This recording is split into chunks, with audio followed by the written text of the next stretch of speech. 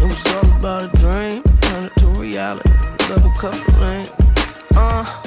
Let me get a one-way ticket. I've been picked a destination. I'm just trying to catch a train before it has to leave the station. Packing no bags, nothing but the clothes on my back with a cognac. Welcome, Pewter Report readers, viewers, and listeners to a brand new edition of the Pewter Report podcast, energized by Celsius, the official energy drink of PewterReport.com. Hope everybody had a great weekend. We're going to kick off this Monday recapping every single thing that went on during the 2023 NFL draft for your Tampa Bay Buccaneers. They made a number of draft picks, and as you can see by this title, the Bucs nailed this draft. That is our opinion when it comes to this. Bucs made their team better. We're going to go pick by pick, talk about a little bit of other Buccaneers news. I'm your host, Matt Matera. Joined with me is the face that runs the place at PewterReport.com, SR Scott Reynolds. We're going to talk a little bit about Tristan Wirfs and offensive tackle as well. But first, we got to start on a little bit of a somber note. Unfortunately, there was horrible, tragic news that came out yesterday that was reported that Shaq Barrett and his wife, Jordana, their 2-year-old daughter, unfortunately passed away, drowned in a pool. This was reported yesterday morning, and the news is just horrifically tragic, and our thoughts and prayers go out to the entire Barrett family. I don't even really know what else there's to say. It's just a nightmare situation, and our hearts break for what's going on with the Barrett family. Yeah, I found out about it last night. I was having an early dinner with Ashley at a restaurant, and we both literally just broke into tears. I mean, right. This is an unthinkable tragedy for any parent to go through. And you can be the nicest guy in the world or a scumbag, and it would still be heartbreaking. Yeah. Nobody wants to lose a child. The worst nightmare every parent faces is having to bury their child. And but Shaq is one of the nicest guys you'll ever meet. And we have a swimming pool at our house, as a lot of people in Florida do. And thankfully, we don't. All of our kids are grown. We don't have to worry about this. But this is something that really is sad, and it's crazy. But my daughter Ellie was friends with Tony Dungy's daughter Jade. Right. They went to the same preschool. And believe it or not, my daughter Ellie, when she was about 3 years old, almost drowned in Tony Dungy's pool. Oh my goodness! Yeah, I say that, but she went under, and I saw her, and I literally jumped in the pool, had my phone, and I was not in a swimsuit, and pulled her out. She was coughing and spitting up water and stuff. But it can happen in an instant, and it's so sad and tragic, and just our thoughts and prayers are with Shaq and Jordan and the entire Barrett family. It is it's a parent's worst nightmare. Yeah, it's gut-wrenching news. It hurts even more knowing that her birthday was, I believe, about a week ago. And Scott, as you said, Shaq Barrett is an awesome guy. Yeah, very, very family-oriented. If you look at his Instagram, it's maybe 10% Bucs. It's all about his family, what's going on with his family, what they're doing. And, to anyone, that news is horrible. And for it to happen to someone like Shaq Barrett as well, just unthinkable, unimaginable, and truly, truly heartbreaking. So, as we already said, our thoughts and prayers and well wishes go out to the entire Barrett family and the Bucs community, because a lot of people are hurting right now. And the Barrett family, they're great people, and this is just a terrible, terrible loss. It is, and it's really tough to transition from. There is no transition from this to our topic of the day, which is the Bucs draft. But like you said, there's no transition. We're just simply going to make that move as seamlessly as we can. And the other news that we've reported, and this is certainly more topical when it comes to football. Is Tristan Wirfs going to left tackle? And this was pretty much cemented with the fact that they didn't draft the tackle, Matt. They had a chance to draft Anton Harrison, the Oklahoma left tackle who was in our mock draft at the first round. and they passed on him at number 19. And I can understand why, based upon some information we've gathered. Kalijah Kancey, who ended up being the first pick for the Buccaneers at number 19, is just a better, more decorated, highly graded player with more of an upside. Harrison was the fourth best deep or offensive tackle in this draft class, and that's where he was. You already had Paris Warren selected. You already had Darnell Wright selected. Mm-hmm. You already had Broderick Jones from Georgia selected. So Harrison was there at 19, but they did not have nearly as high grade on him as they had on Kalijah Kancey, and he ended up being the first round pick. So we've talked about this. This is no surprise, Matt, that we've talked about this since the Senior Bowl. Yeah. When we broke the story that Donovan Smith was going to be released. Pewter Report broke that story, and there's no surprise. Tristan Wirfs moving to left tackle has been in the works since then, unless they came away with a highly regarded left tackle in the draft. That was going to be the plan. And now you're going to have Luke Gedeke or Matt Filer or Brandon Walton vying for the right tackle job. And maybe there'll be another tackle candidate in the mix. As Jason Light is famous for saying, we're not playing tomorrow. Yeah. Still have plenty of time. There will be players released, too, after the draft. We've seen that. After June 1, there'll be players released. Remember, this is a Buccaneer team that claimed the likes of Carl Nassib off of waivers right before the start of the season in 2018. They signed Leonard Fournette. Yep, that was the one I was thinking of. Week or two prior to the 2020 season. So the Bucs roster is far from being set. We're going to go over all of the positions after we kind of go through the draft picks here, Matt. But your thoughts on this? I'm not going to doubt Tristan Wirfs making the switch to left tackle. He's too good of an athlete. Give him a shot to see if he can do it before you say he can't, right? Yeah, it was funny. One of the first things I was thinking of is when you look at the depth on the interior offensive line for the Bucs with Cody Mock, who they just drafted, Aaron Stinney, Robert Hainsey. You go down the list.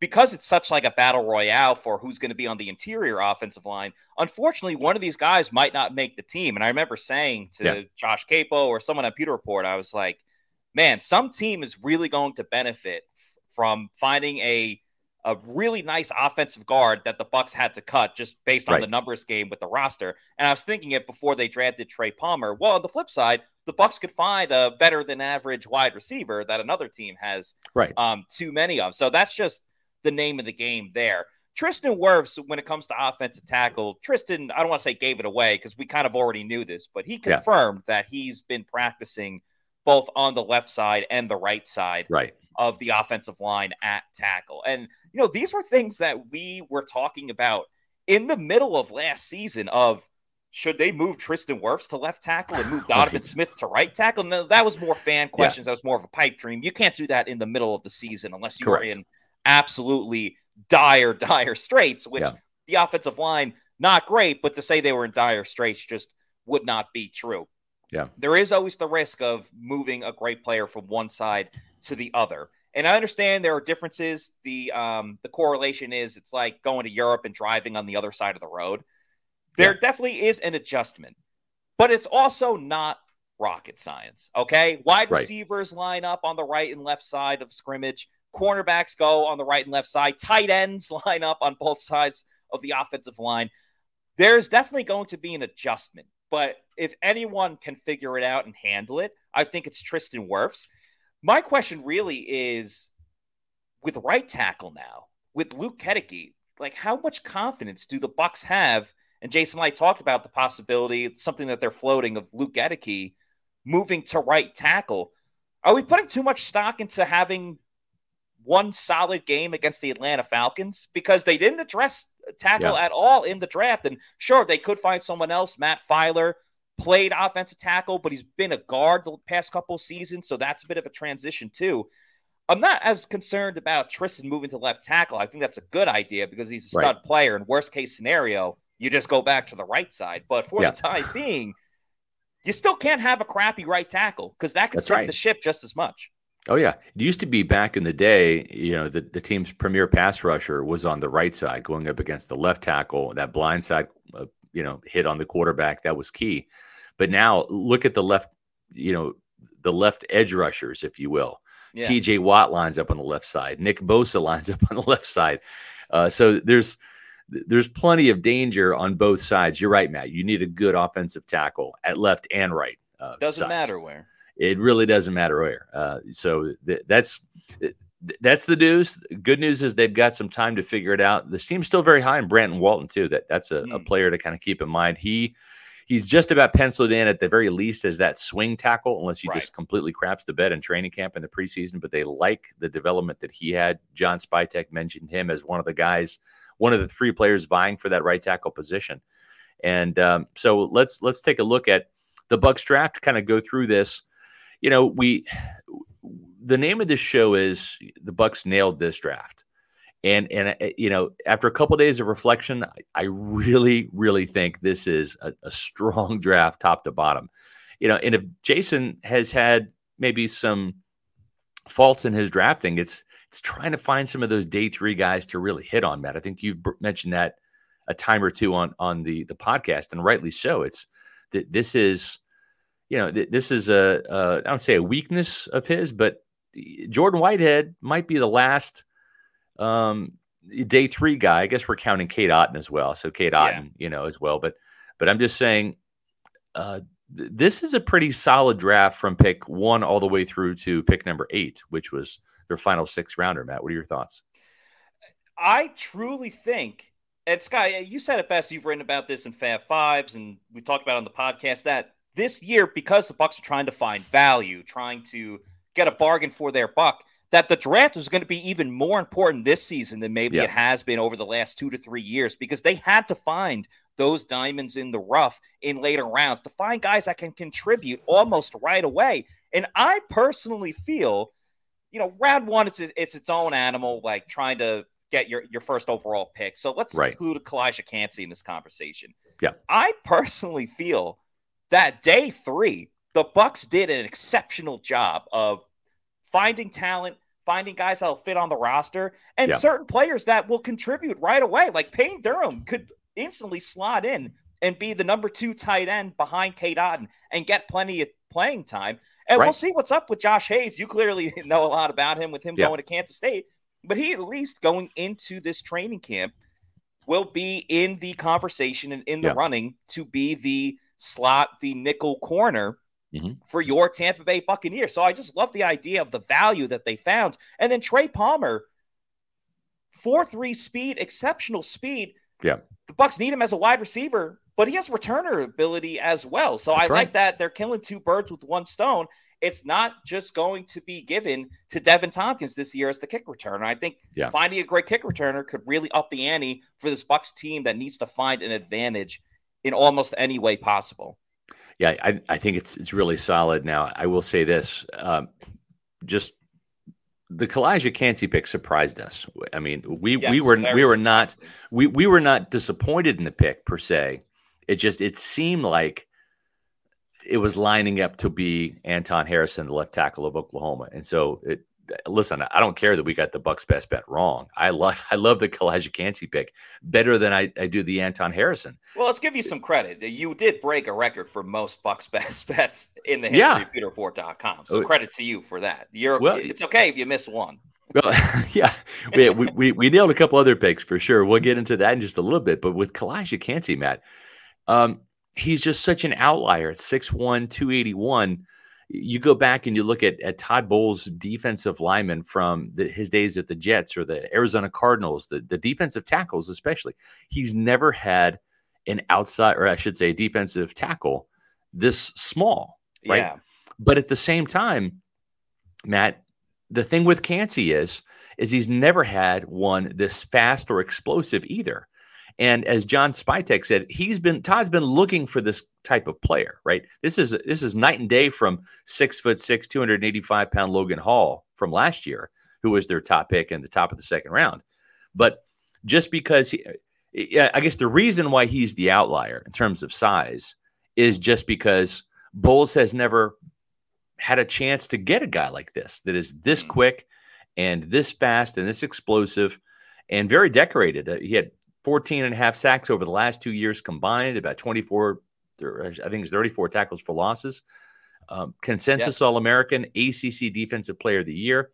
And you're going to sacrifice some size when you find a player that's this fast and this twitchy and quick and explosive. And so I can see and understand the trade-off. And at the same time, Matt, you look at Kalijah Kancey, Aaron Donald plays in a 3-4 out in the Rams, and he plays that Kalijah Kancey position, or I should say Kalijah Kancey is going to be playing the Aaron Donald position in a 3-4. Very similar schemes that the Rams run along with the Buccaneers. It's that 3 technique, 1 gap, penetrating style, go get a one-on-one against the guard and just wreak havoc. And this is, to me, an absolute home run pick. It's Warren Sapp-like in terms of the type of player they got. What say you, Matt? Well, Jason Light was actually talking about Warren Sapp. He said, I think Warren Sapp would like this pick because they had the exact same measurements and everything. 6'1", I believe 280. And the same thing with Aaron Donald, who I think was 1 pound more. And you're right. Todd Bowles, like some of the defensive tackles he's worked with back in the day, Muhammad Wilkerson when he was back with the Jets, Calais Campbell, I believe, when their time in Arizona. So big guys that have power. The speed type of rusher hasn't always been there. So I like this idea for Todd Bowles. He's got a new toy to work with, a new type of versatility that hasn't always been at his disposal. Just having someone that can shoot the gap right away. Yeah, you mentioned the tackles for loss that he had. 34.5 tackles for loss during his 3 seasons at Pittsburgh. He's a guy that can find the backfield with no problem. And Kalijah Kancey actually spoke about the fact that, people look at my sack numbers right away, but I'm all about stopping the run too. And that's the bread and butter. I was a little surprised when they first made this pick. Took me a little bit to comprehend everything. But once you watch the tape and you see the type of person that he is, getting to talk to him and reading up on him as well, I like the pick more and more as the days go by. There's nothing wrong with just adding to an already solid group. I mean, Vita Vea, can't go wrong with him as your nose tackle. Finding that ultimate complement to Vita Vea. Obviously, Ndamukong Suh was super, super helpful. I'm not taking away anything that he's done, but he doesn't have the speed that Kalijah Kancey did. Exactly. And they were still really trying to find that, and maybe Kalijah Kancey is the answer to that 1-2 punch with Vita Vea. Yeah, I mean, the only thing that concerns me about this defensive line now is if something happens to Vita Vea, right? Yeah, you're very undersized because you've got Greg Gaines, who's around 310 pounds or so. But to me, that's that there's a big drop off from at nose tackle from Vita Vea to Greg Gaines, and then you're considerably smaller with Logan Hall, who's yet to hit 300 pounds, and Kalijah Kancey, right? So those are some things that kind of concern me a little bit, just in terms of the lack of size, and then of course you're very inexperienced as well. So we have a super chat here from Spinks. Appreciate that very much. Matt, you want to take it away? Yeah, thank you very much, Spinks, for the $5 super chat. Says, how do you guys see Hall and Kancey splitting time? Also, thanks for the draft coverage. You know what, Scott? I'm happy to answer this question, but it is also 420. It is. And you know what we like to do at 420 on the Pewter Report podcast. That means it is time for Roll Call, baby. Where you at, Pewter people? We have awesome fans throughout the world, really, both in America and internationally. We had awesome participation with everybody during our 3 days of the Pewter Report live draft show, energized by Celsius. So this is just a fun way to interact with everybody. I'll start answering the question from Spanks about how they're going to divvy up the time between last year's first pick, Logan Hall, and this year's first pick, Kalijah Kancey. And in the meantime, Scott's going to put up the comments of everybody. Let us know where you are watching from, whether it's in Tampa, whether it's in England. Doesn't really matter. Just would love to know where you guys are watching from, and we will get it going. So, yeah, that was one of the first things I was really thinking about with the Kalijah Kancey pick after it was announced on Thursday night. One of my initial reactions was, so what does this mean for Logan Hall? Obviously, the Bucs picked him. He was a second-round pick, but he was their first overall pick in last year's draft class. Remember, they traded out of their spot, traded with the Jaguars, and then had the first overall pick to begin the second round. And Logan Hall had a lot more to be desired in his rookie year. And we talk a lot about that. Defensive tackles, it's one of the toughest positions transitioning into the NFL. It's tougher to kind of develop right away. Scott's brought up the stats a ton about the number of sacks that Warren Sapp had in his rookie year, that Vita Vea's had in his rookie year, a couple other guys. So Logan Hall kind of fell into that category as well. I do think there were some bright spots that he had, most notably against the Packers. So how will Logan Hall, how does this affect his playing time with Kalijah Kancey?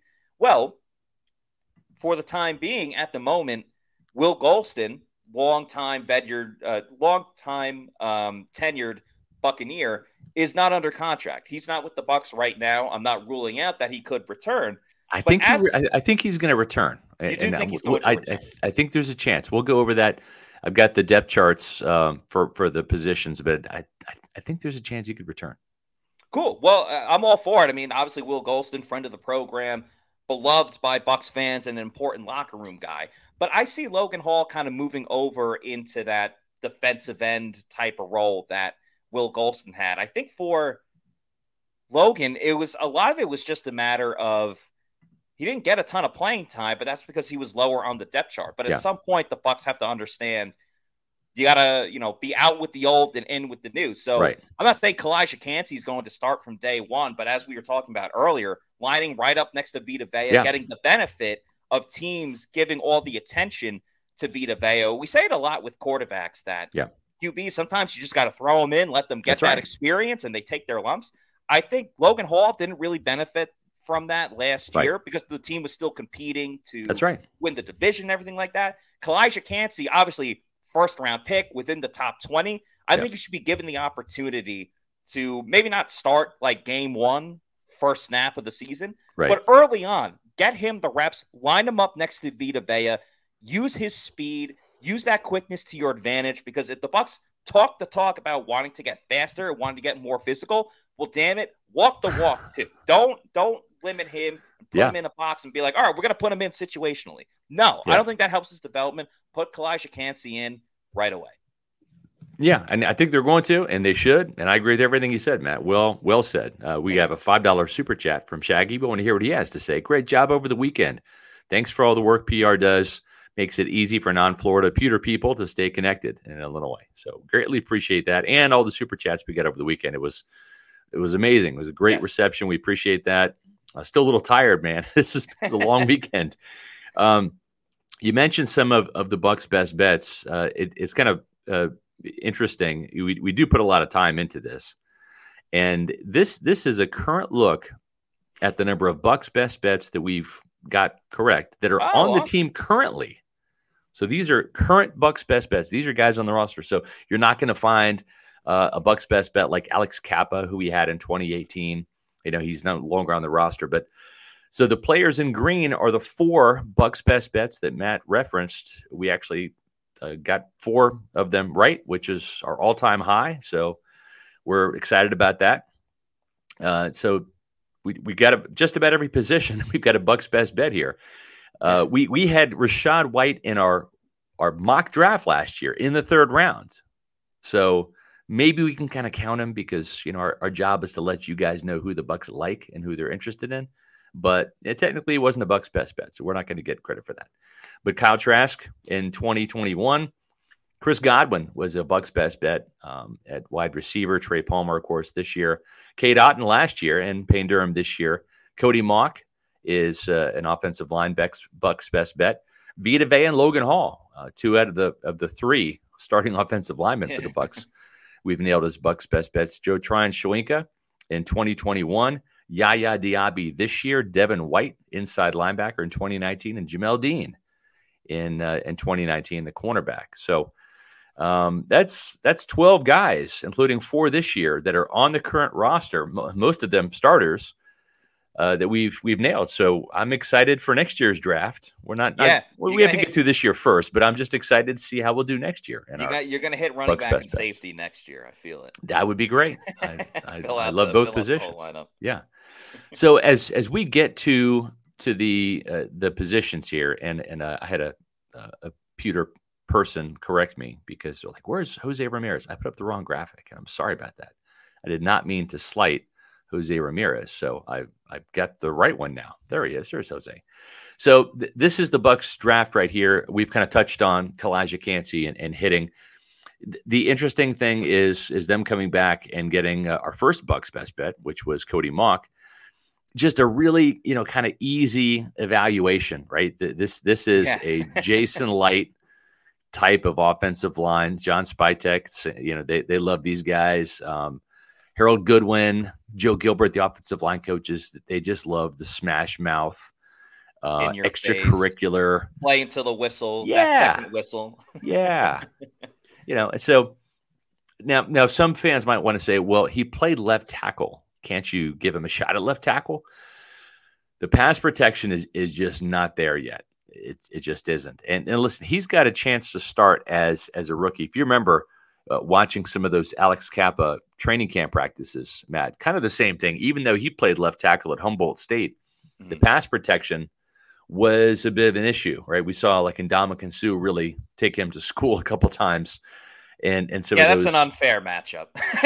Rookie Alex Kappa against the veteran Ndamukong Suh. Yeah. Correct me if I'm wrong, but Alex Kappa didn't even start right away. Like it took Alex Kappa a little bit of time, and then he became what he is, a very capable, a solid starter that helped the team get to the Super Bowl. He unfortunately got injured in the postseason or right before the postseason.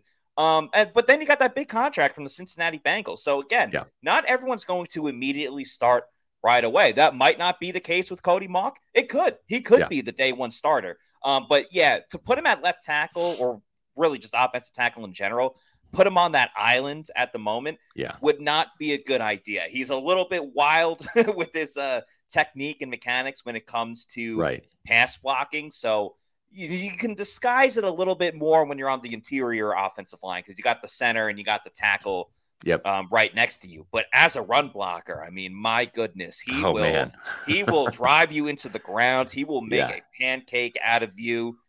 You may slip and fall. He'll knock you to the ground, get up, and then knock you down again. Yeah. And he races to that second level as well. So zone blocking wise, which is what Tampa Bay is going to implement this year in the run game, which we all know the Bucs want to get better in the run game. He is going to thrive in that zone blocking setting. As we got some tape up. Yeah, he really is a fun guy. You can see number 70. He's the left tackle, and we'll let this roll again here. So look for the left tackle here, number 70. There's Cody Mauch. Just getting out there on the pull, just about, just he cleans people's lock. Yeah. This is a downfield block right there, number 70, the left tackle. You can see the long hair. Getting out to the second level, just getting on the guy, staying on the guy. Time. Yeah. He's still on him. He's still on him. He hears the whistle. He's still grabbing his jersey a little bit. This is Cody Mauch right here. Pulling, getting the second level, just taking out 2 or 3 guys. Continues to push. As long as it's on the other team. Look at this. There he goes, pushing the pile there. This is something that Ryan Jensen loves to do as well. This is a pin and pull, or actually, he's getting out there in front, drive blocking, shoving. Or number 49. 49 in South Dakota seemed to be the number one target of Cody Mauch in that game. We might have already played this one before, but let's see here. He takes this guy right to the ground, gets on him again, sit down. Again. So you can see that this guy's got fun tape again. Left tackle number 70, right there, just inside the tight end. Right around here by the goal line, just gets his guy, shoves him, slams him to the ground. This is a nice little snatch and trap right here. Boom, right to the ground, sits on him. So much fun to watch. Yeah. And here's the last clip here that we'll show of Mauch getting out there and just paving the way for people to just have a good time. We have some Kalijah Kancey picks too. Should we go through some of those as well, even though we've kind of talked about Kalijah? Why not? The Pewter people seem to enjoy it. Okay, here we go. This is some Kalijah Kancey. This is number 8, defensive tackle. This is down here by the goal line. So this is actually a play where he gets pushed back. Yeah, this is where perfect. Right. Yeah, and this is going to be, you'll see it here better on the end zone view. Number 8, You don't want him down here in goal line situations for the Buccaneers, right? You don't want him in goal line or short yardage. Right. Playing defensive tackle is probably going to be better off playing defensive end, like a power end position in there. And I think Todd Bowles and Casey Rogers will move him around and make it a little bit harder for people to get their hands on. Now, this is a touchdown catch, but look, but not his fault. Kalijah Kancey does his job. He's lined up right there. He's right in that A gap and comes across, does a nice little arm over move, and he's just incredibly quick off the ball. He's best when he does a lot of twists and stunts. Again, number 8, right there over the center, just rolling right through 2 people, forces the quarterback out. And if there was any type of upfield penetration, if they had set the edge with this defensive end here, number 96, he's literally pushing the quarterback right into a sack. But just watch how quick he is off the get off here. He's going to cross the center's face, I believe. No, cross the guard's face. Yep. Mm-hmm. And comes in there, fights off a double team. Should have been a sack if 96 had done his job. You can see some lateral quickness here. Again, he's lined up. Looks like he's over the center there. Mm-hmm. In the strong side A gap, crosses the face, and it takes 2 Tennessee offensive linemen to block him. He's just that quick. He's incredibly fast off the snap, and I like what he does here too. Look how he's playing mind games with the center. I'm lining up in the strong side A, and I'm going to go weak side A. Goes all the way over. Takes on 3 blockers, including the running back, and so fast. Here's one last thing we'll show you. There's more clips here, but this is how he can get skinny and really rush in here and make things happen. Just an incredible rush here by Kalijah Kancey. You'll see number 8 right here. He's playing 3 tech against that guard. Comes right in the middle and splits that center guard double team. Again, incredibly fast guy. And you know what? It just seems to me, Matt, like and I don't know this to be a fact, but like I would not be surprised if he drank Celsius.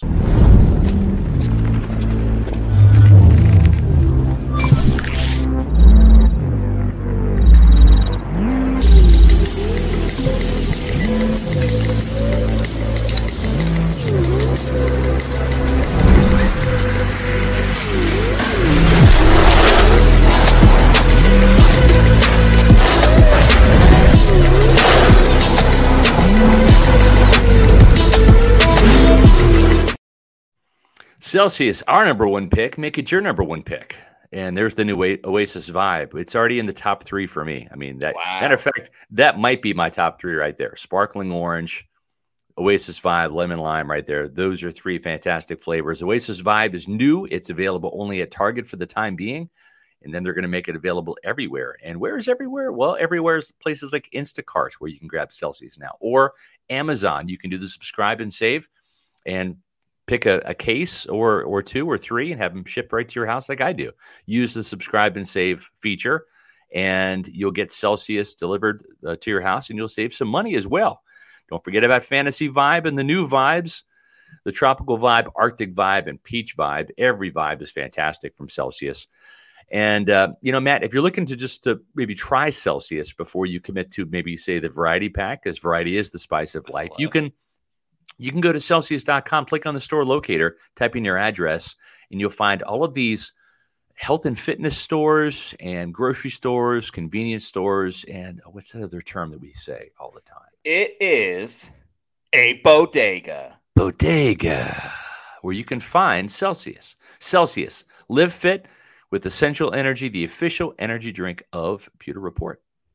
Scott, we have a couple super chats to get to. And Let's get to them. Well, actually, one is just a super chat. Okay. The other one, Bobby Dean, appreciate the $1.99 super chat.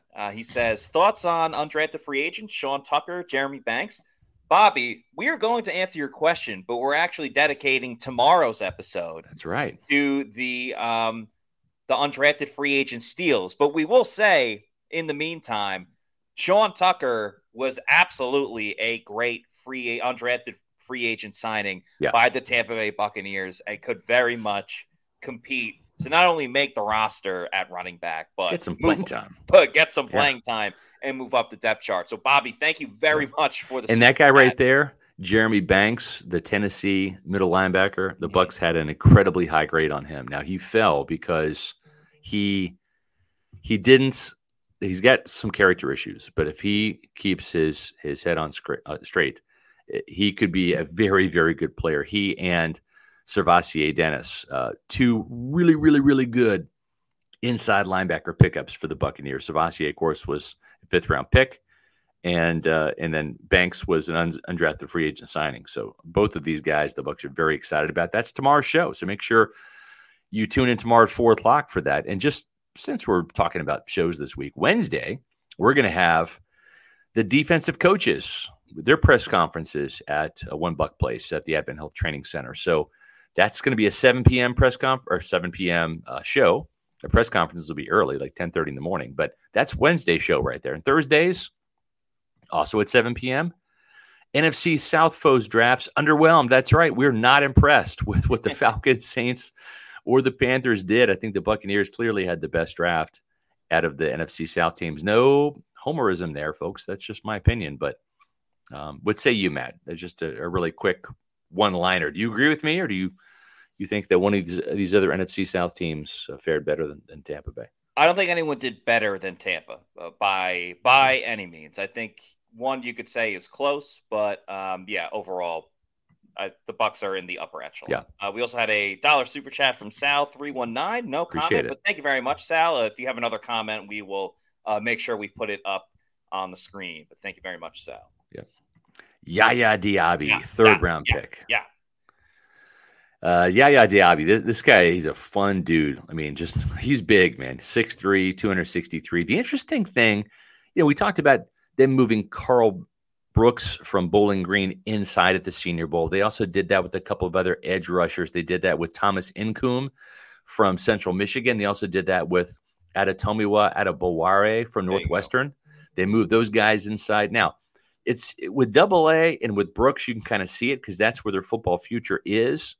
But the fact that Diaby is going to be an outside linebacker, he is going to be an edge rusher at this level here in Tampa Bay. And the same thing with Incoom. I'm not sure where he went, but I think he was a late day 3 guy as well. But, he's going to be an edge rusher.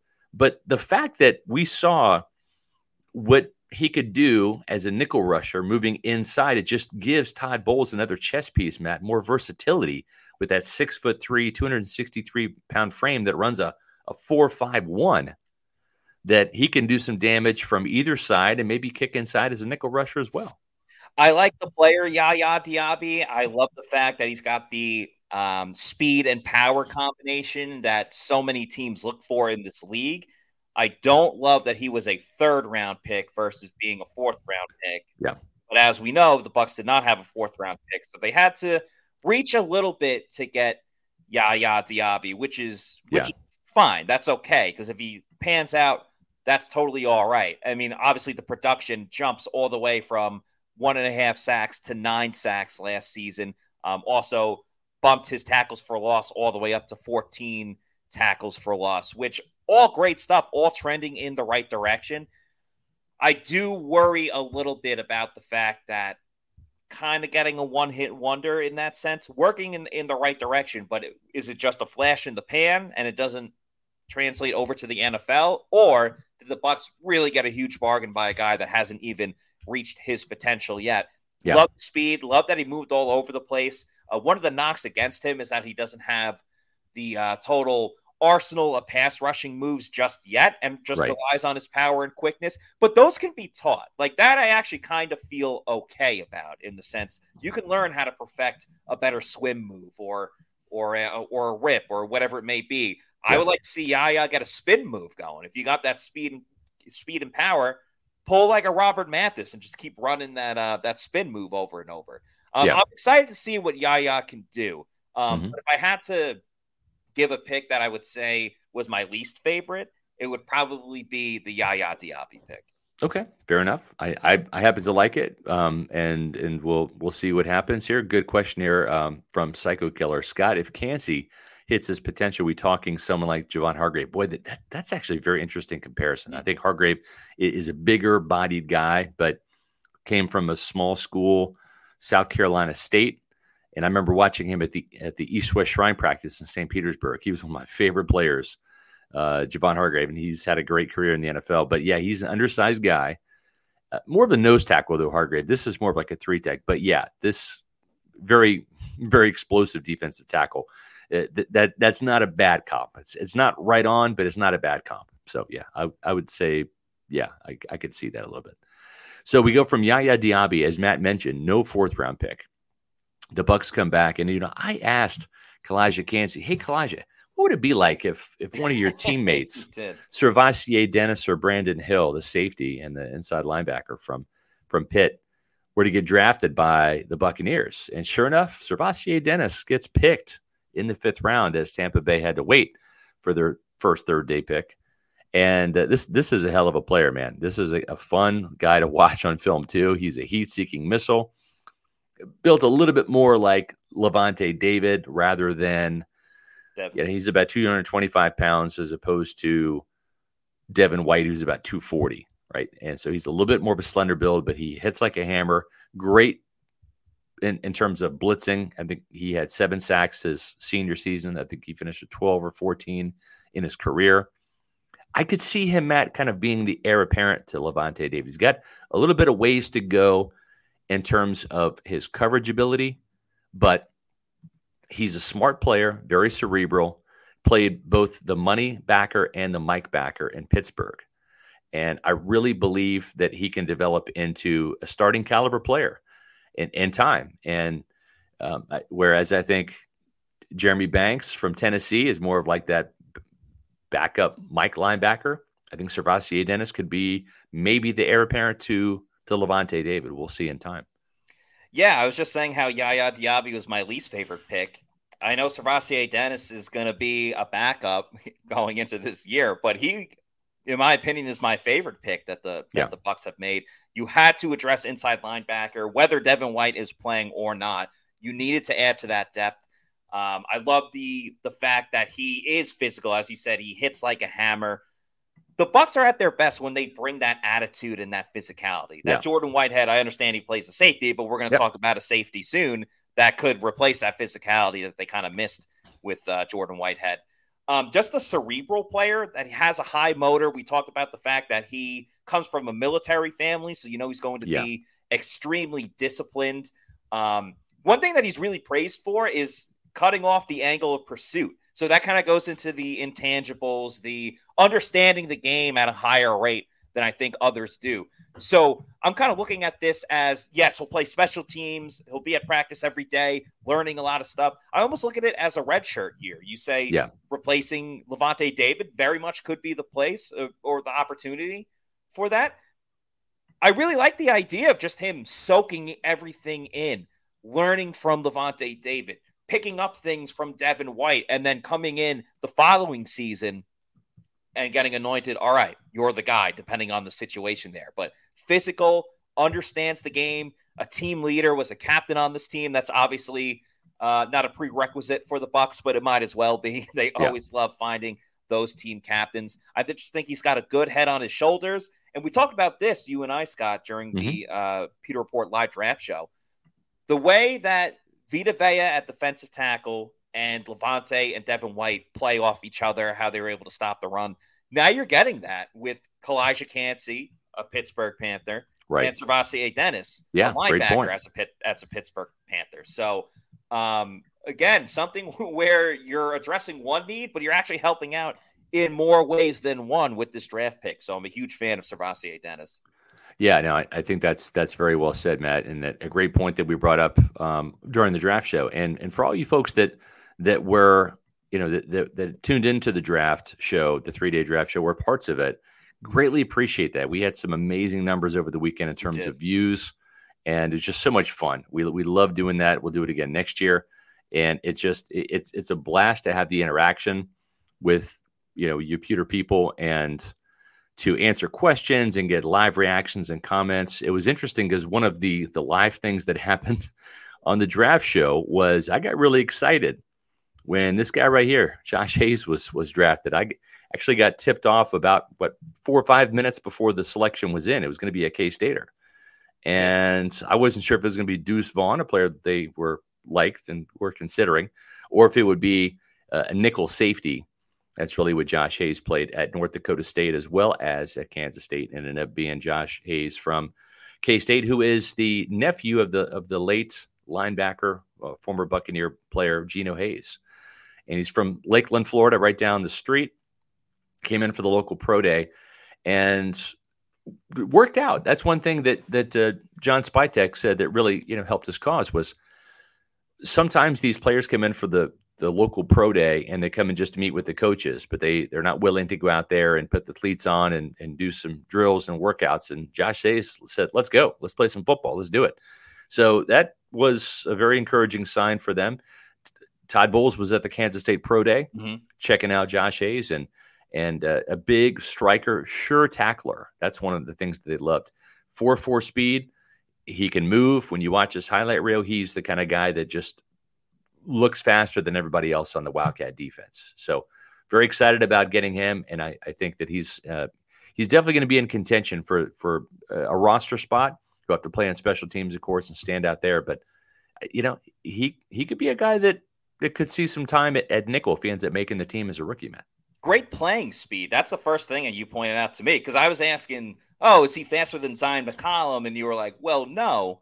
But Zion McCollum plays kind of slow. Anyone can run not anyone, but you can run a fast 40-yard dash. That doesn't mean you're a quick player, because you have to factor in the mental aspect of it, dissecting the play, seeing what's going on. Yeah. So having a player that can also move in a quick capacity while on the field, I think is really important to have Josh Hayes knocking the ball loose. I like the fact that he's actually been around to a couple different places, as you talked about, played at North Dakota, transferred again, went to Kansas State. I don't know, someone that's gone through a little bit of adversity in his career, or at least going to new places, new changes, new faces, and was able to come out on top. Obviously had a great year with Kansas State and all the success that they had as a team last year, winning the Big 12. You come over to Tampa, this is a big opportunity for someone as a 6th-round pick. Yeah. You don't automatically come in and have your foot in the door to be competing for a starting spot. And the Bucs obviously view nickel corner as a starting opportunity. Yep. I don't know if there's a better spot he could have went to than just looking at, okay, well, you got Antoine Winfield Jr. and Ryan Neal at safeties. Yes, Neal can play in the slot as well, but then you're missing your other starting safety. Yeah. And your competition right now is Dee Delaney, maybe Zion McCollum. Obviously, the Bucs are going to bring in more bodies for OTAs and training camp, but this is an awesome situation for Josh Hayes. It really is. And they did sign Chris Eisen from Rutgers, who's also Rockaway, New York. Yeah, exactly. Yeah, and Todd Bowles' son, Todd Bowles Jr., goes there. So I think between he and Eisen, there's a couple of guys that can really step in and play. So Long Lost Leisure says SR tipped us off live in the 6th round between two K-State guys. We got the K-State guy nobody ever heard of, and Deuce Vaughn and the Cowboys became one of the viral stories of the weekend. What an amazing moment for Chris Vaughn, the Dallas Cowboys scout. Yes, very cool video. To have the opportunity to literally draft his son. The one player he would not do a draft evaluation on. He said, somebody else is going to have to do that. I can't evaluate my son. You're going to have to do it. But Jerry Jones said, listen, Deuce, you earned every ounce of this pick. It had nothing to do with the dad being the scout, but just an awesome pick for the Cowboys. And I think Josh Hayes is going to be a very good pick here too. Scott, you know how I know you love Kansas State so much? How's that? You were chomping at the bit to talk about your Kansas State guys that we glossed over the other 5th-round pick for the Tampa Bay Buccaneers, tight end Payne Durham, who I think is an excellent addition to this team. Not the fastest of players by any means. Solid as a blocker, but he takes over as a red zone presence. He's going to replace the production of Cam Brate, not Cam Brate of last season, but just look at the overall younger career, Cam Brate. The younger Cam Brate. This is a perfect opportunity for Payne Durham. Has a nose for the red zone, can still make some athletic plays, even though he's not the quickest guy. He only had one catch of over 30 yards last season while playing for Purdue. But sure-handed guy, I see him as just being a third down security blanket for Baker Mayfield or Kyle Trask, whoever wins that quarterback job. A guy that just is going to come in, do his job, put his foot in the ground, step off, and get the job done. Yeah, very physical as well. Just proper build. They aligned him to Jesse James, the Pittsburgh Steelers tight end. I think that's a pretty good comparison. Yeah. Not going to chew anybody out of their shoes, but he'll find the pockets and he'll get open. I agree. Flash Gordon has a comment here. The Bucs dug out some guys nobody knows. Servassier Dennis, Josh Hayes. And I can even throw Payne Durham in the mix here too, right? He's just wasn't on people's radar in terms of that. And the draftniks didn't like it. And you know what? That's kind of a common thing, right? It's like, well, Josh Hayes wasn't in Dane Brugler's draft guide, right? Or he was, but he was way down the list. But we saw this with O'Keefe last year in the 6th round too, right? Sometimes teams just draft the players they like, and they find a role for him. And I totally think you're spot on. I think that Payne Durham is a player like a Josh Hayes, like a Servassier Dennis, that's going to find the field early in his rookie season and is going to make an impact. I'm really excited about this pick. We had a nice comment here too. Let's get to that. We have a couple super chats, but this is topical, so I want to put this on the board here. Joseph Anderson, did you notice when Payne Durham caught a touchdown in the Senior Bowl practice and his helmet came off, he gave the ball to Cody Mock to spike? That's true. And Matt and that was that one play where he went up and elevated and skied in the end zone, got his helmet knocked off, but caught the ball. That was right before we were leaving to drive back to Tampa. That was. But yeah, for sure. It's a hell of a practice that he had. And this guy, that's just what he does. 21 touchdowns in 4 years. I mean, he is definitely a player that we believe is going to see some playing time early in his Bucs career. Yeah, I don't think he's going to step on Cade Otton's toes at all. I think there's plenty of room in this offense for Cade Otton to continue to develop as an all-around tight end, and room for Payne Durham to do his thing as well. So I think it should be a lot of fun. We got a couple super chats to get to. Let's get to those. Appreciate everybody. Spinks had another one. Appreciate you, Spinks, for this $5 super chat. In the free agent signing after the draft, who are your Bucs best bets at offensive tackle? Honestly, I'd have to look back at the available free agents at offensive tackle now too. Donovan Smith is still available. He won't be coming back to Tampa Bay. In a perfect world, I would love Taylor Lewan, who formerly played for the Titans, but he's going to be way too expensive. And he's also got a podcast that's pretty successful in its own right. But yeah, we'll keep our ears to the ground. It's something we'll continue to monitor and look at. Austin Glaze had a $10 super chat. Thank you, Austin. Austin says, Scott, you mentioned this draft needs to be a mix of a 2018 type and a 2020 type. To me, this is definitely a 2018 long-term class, as I don't see a Wirfs or Winfield type here. What do y'all think? Great question. That's a really interesting question. I think Kancey can be. He's either going to be an absolute dynamo, and I'm not going to say like Aaron Donald. I'm not going to put him in a gold jacket just yet by any means. But I think his floor is Ed Oliver, who is an okay first-round pick out of Houston, went to Buffalo. Still, he's a starter there. It just hasn't been that sacker, that impact guy that they had hoped, but still a solid quality guy, undersized, quick, twitchy. And if that's his floor, he's still going to be a really quality starter in the NFL. He's just not going to be a Pro Bowl caliber player. But I think that this kid has some of the traits and the want to.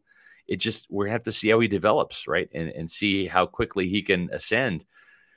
And to me, I don't know if he's going to get to Wirfs' level, as I think Wirfs is a potential Hall of Fame guy. But I think Kancey could be a Winfield type player where he makes a Pro Bowl or two, and we'll see. I mean, this is all hyperbole right now. He has yet to put on a Buccaneer helmet or practice it down yet. We're going off just college production and projections. But this is more like 2018, Matt. In that 2018 draft, you'll remember Vita Vea, Carlton Davis, Jordan Whitehead, Alex Kappa, right? They got 4 quality starters out of that draft who helped the Bucs get to a Super Bowl. So I think there are, I'm not sure who they are yet, but I think there are 4 quality starters somewhere in this draft class. If the Bucs are able to get another draft class such as that, they are in a great situation. I mean, you look at how all those guys you mentioned panned out. I don't see anyone as like a future Hall of Famer. Right. I could be very wrong. We'll see. Yeah. Can't see. Yeah, I think there's a lot of guys that I look at and I say, maybe not a Hall of Famer, maybe not a Pro Bowl guy, but you look at them, you see their name, you picture them as a player, and you go, I'm glad that guy is on my team, you know, or that's how Bucs fans should feel. And I see that with Dennis. I can see Dennis being a future every game starting inside linebacker. I see Payne Durham as just your typical tight end 2, goal line presence, everything that we talked about. Mock could be a starter for the next 10 years once he figures out how to pass block. Yaya, I think, could be a solid, like, third outside linebacker, kind of like Anthony Nelson, who's made impact plays for this team. Maybe Yaya just plays on third down. So I think there's a lot of potential for many guys in this room. Maybe not the stud like Tristan Wirfs. And you know what? Key contributors. Maybe Trey Palmer from Nebraska ends up being that number 3 at some point in time, right? I mean, I wouldn't put him in Chris Godwin or Mike Evans' class by any means yet, but this guy is a guy that will stretch the field, very dynamic, great at tracking the ball. And John Spytek didn't say that this is the second coming of Deshaun Watson. He says, but Deshaun Watson was the best at tracking the deep ball, just going out and getting it, finding it, having the speed to track it down and haul it in. And Trey Palmer had 3 touchdown catches of 70 yards or more. That was tops in the FBS last year. 1,000-yard receiver, bided his time at LSU, returned to kick for a touchdown, returned to punt for a touchdown. And Trey Palmer, found the end zone, I think, 10 times last year, 9 or 10 times. He can be a very quick, impactful player. I think he can do more than Scotty Miller, who was the deep threat on this team for years, but was more of a one-trick pony. I want to see if this man, and we won't find this out really until training camp or the preseason, can this man absorb contact, and is he willing to absorb contact? Because the Bucs have had players that are very, very fast. They got the speed. They got a nose for the end zone, but then they would instantly just run out of bounds anytime a defender was right up against you.